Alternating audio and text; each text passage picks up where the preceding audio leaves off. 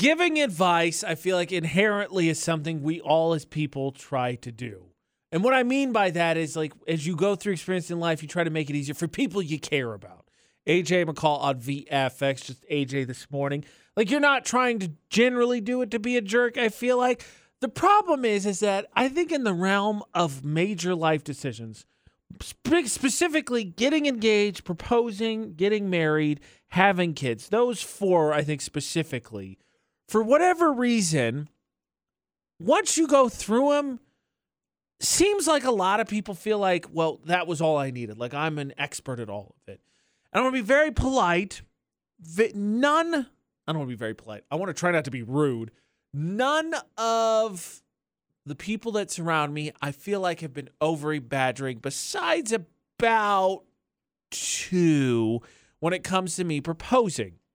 To their credit, none of them have suggested an idea as terrible as hiding the ring in food. And you see it in movies and stuff all the time, and you're like, that's an easy idea. It's easy to surprise them. There's no way to do it. Logically, we all agree there's just so many ways that could backfire, right? So, of course, the internet, and this happens all the time, right? If you do not believe the internet spies you, how about the fact that this happens to me constantly? But just yesterday, someone crossed the list, and it was a ranking on the best foods to hide an engagement ring in. See if any of these work for you. The top 5 are: number 5, seafood, because that is just amazing. I love seafood. Shrimp, all that. Fish, not generally a popular smell with people. 4, soup. So it's definitely going to be hidden, but also it's definitely going to be hidden. 3, a burger or sandwich. It sounds like a quick way to get a chipped tooth. 2, a salad. Okay. This might be that. Thus far, that might be the closest one where I feel like there's the least amount of danger, because since you have to use the fork, very likely you're going to magically just eat that one. Number 1, a pizza. A pizza got the most votes on this poll for the best. To hide? Really? That ring is going to be great. Like, if you ever, you know how when you have like pasta or pizza, you put it in a container, and if you don't scrub it right away, your containers start to turn orange? Anybody else get the feeling like you stash it in a pizza? Because you can't just like hide it for 30 seconds unless you can magically just get your future fiance to just disappear for 14 minutes. No, like, it's going to have that film. Your engagement ring is going to turn orange. It's going to have that greasy feeling. Like, even though you clean it off right, it's still got that feeling to it, that film. Who? 68255. Chance rebuttal. 68255. The number to text, start your text with VFX. Has anyone who has proposed actually hidden it in food? Because to me, the reward is 100% not. Absolutely not worth the risk. Because, I mean, what to be honest, you gotta have it. If you swallow, it's gotta come up the front end or gotta go out the back end. And I gotta be honest, like, for me, like, I buy that, I'm gonna spend a pretty chunk of change. I'm gonna want to make the argument that if that happens, she still has to wear it. Obviously, you clean it religiously, but even still, like, I think I spent a bunch. But I can't justify telling you have to if it's got to be thrown up or gone out the back end. Just no. Just no. So let's break that habit. Let's not hide it in food.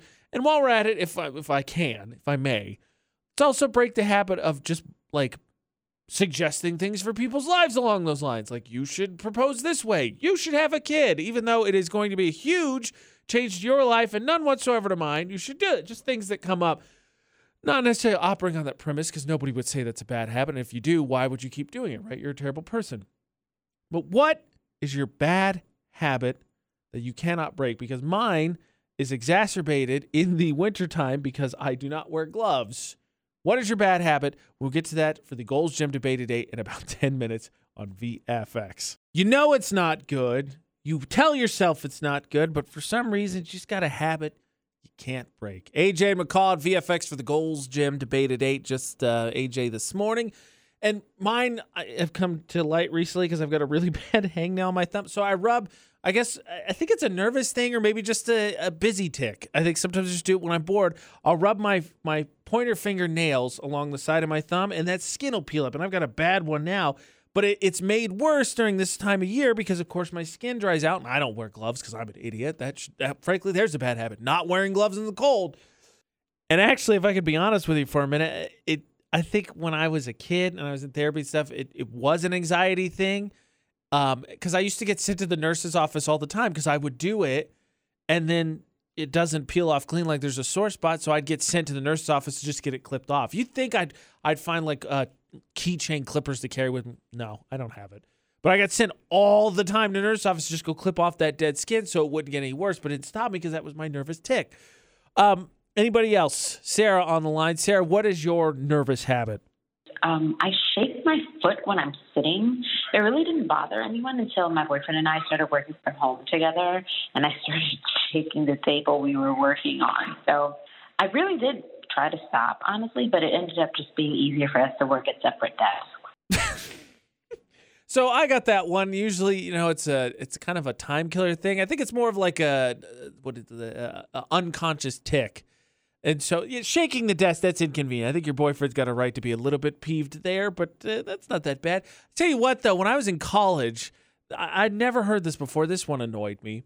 I had a professor who said that when you sat in his class, you were not allowed to cross your arms. And the reason why is because crossing your arms is a body language way of saying you're not open to learning or whatever. And okay, but like, can we at least partially agree that might be a long walk for a short drink of water? Because like, it's just a comfortable position to me. Like, I don't feel like me crossing my arms is telling my brain, all right, this guy's an idiot. I'm not going to listen to any of his opinions. Glad we got that taken care of. But it was like he would stop class and, no, you're not allowed to do it. Drove me bonkers.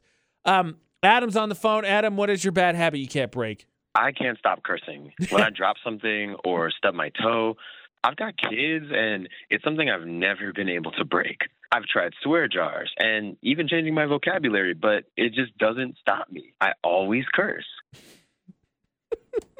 All right. Be honest, Adam. Somebody put you up to this? I feel, because I'm sure there's some people in the building that would like me to change my vocabulary. So the one thing that I think would help with this, and he didn't ask me, but just to offer since you've struggled to do it. When I was in high school, we took a psychology class, and we had to do this experiment one time where we had to identify something we wanted to change about ourselves because we were studying Pavlov, right, which is the dude who rang the bell and then eventually the dog drooled because they associate it with food. And our teacher, or psychology teacher, did the same experiment. Well, he did a real-life version of it in his life when he was growing up, and that's why he brought it to his psychology class. But he had a cursing problem, and so what he did is he took a rubber band, he put it around his wrist, and then anytime he caught himself cursing, he'd flip that rubber band. Taught him real quick that he should probably watch his language because he started associating the cursing with pain. Other than that, I mean, I could give you all the, be yourself, but I get the kids thing. When I moved home from New Mexico back home before I came out here to Utah, I was helping my mom out, picking my sisters up, and then they, at that time, right, they're getting into middle school, so they're getting on social media, and I thought, okay, I'm gonna not curse around my siblings. I'm not gonna curse on social media either because I want to set a good example. And it lasted until they got to the age in high school, right, where they hear worse things from their friends, and then I stopped worrying about it. But rubber band thing. Mr. Fitz, one of my all-time favorite teachers in high school, worked for him in real life, got him a girlfriend. It's the reason he remembers that story. Could work for you.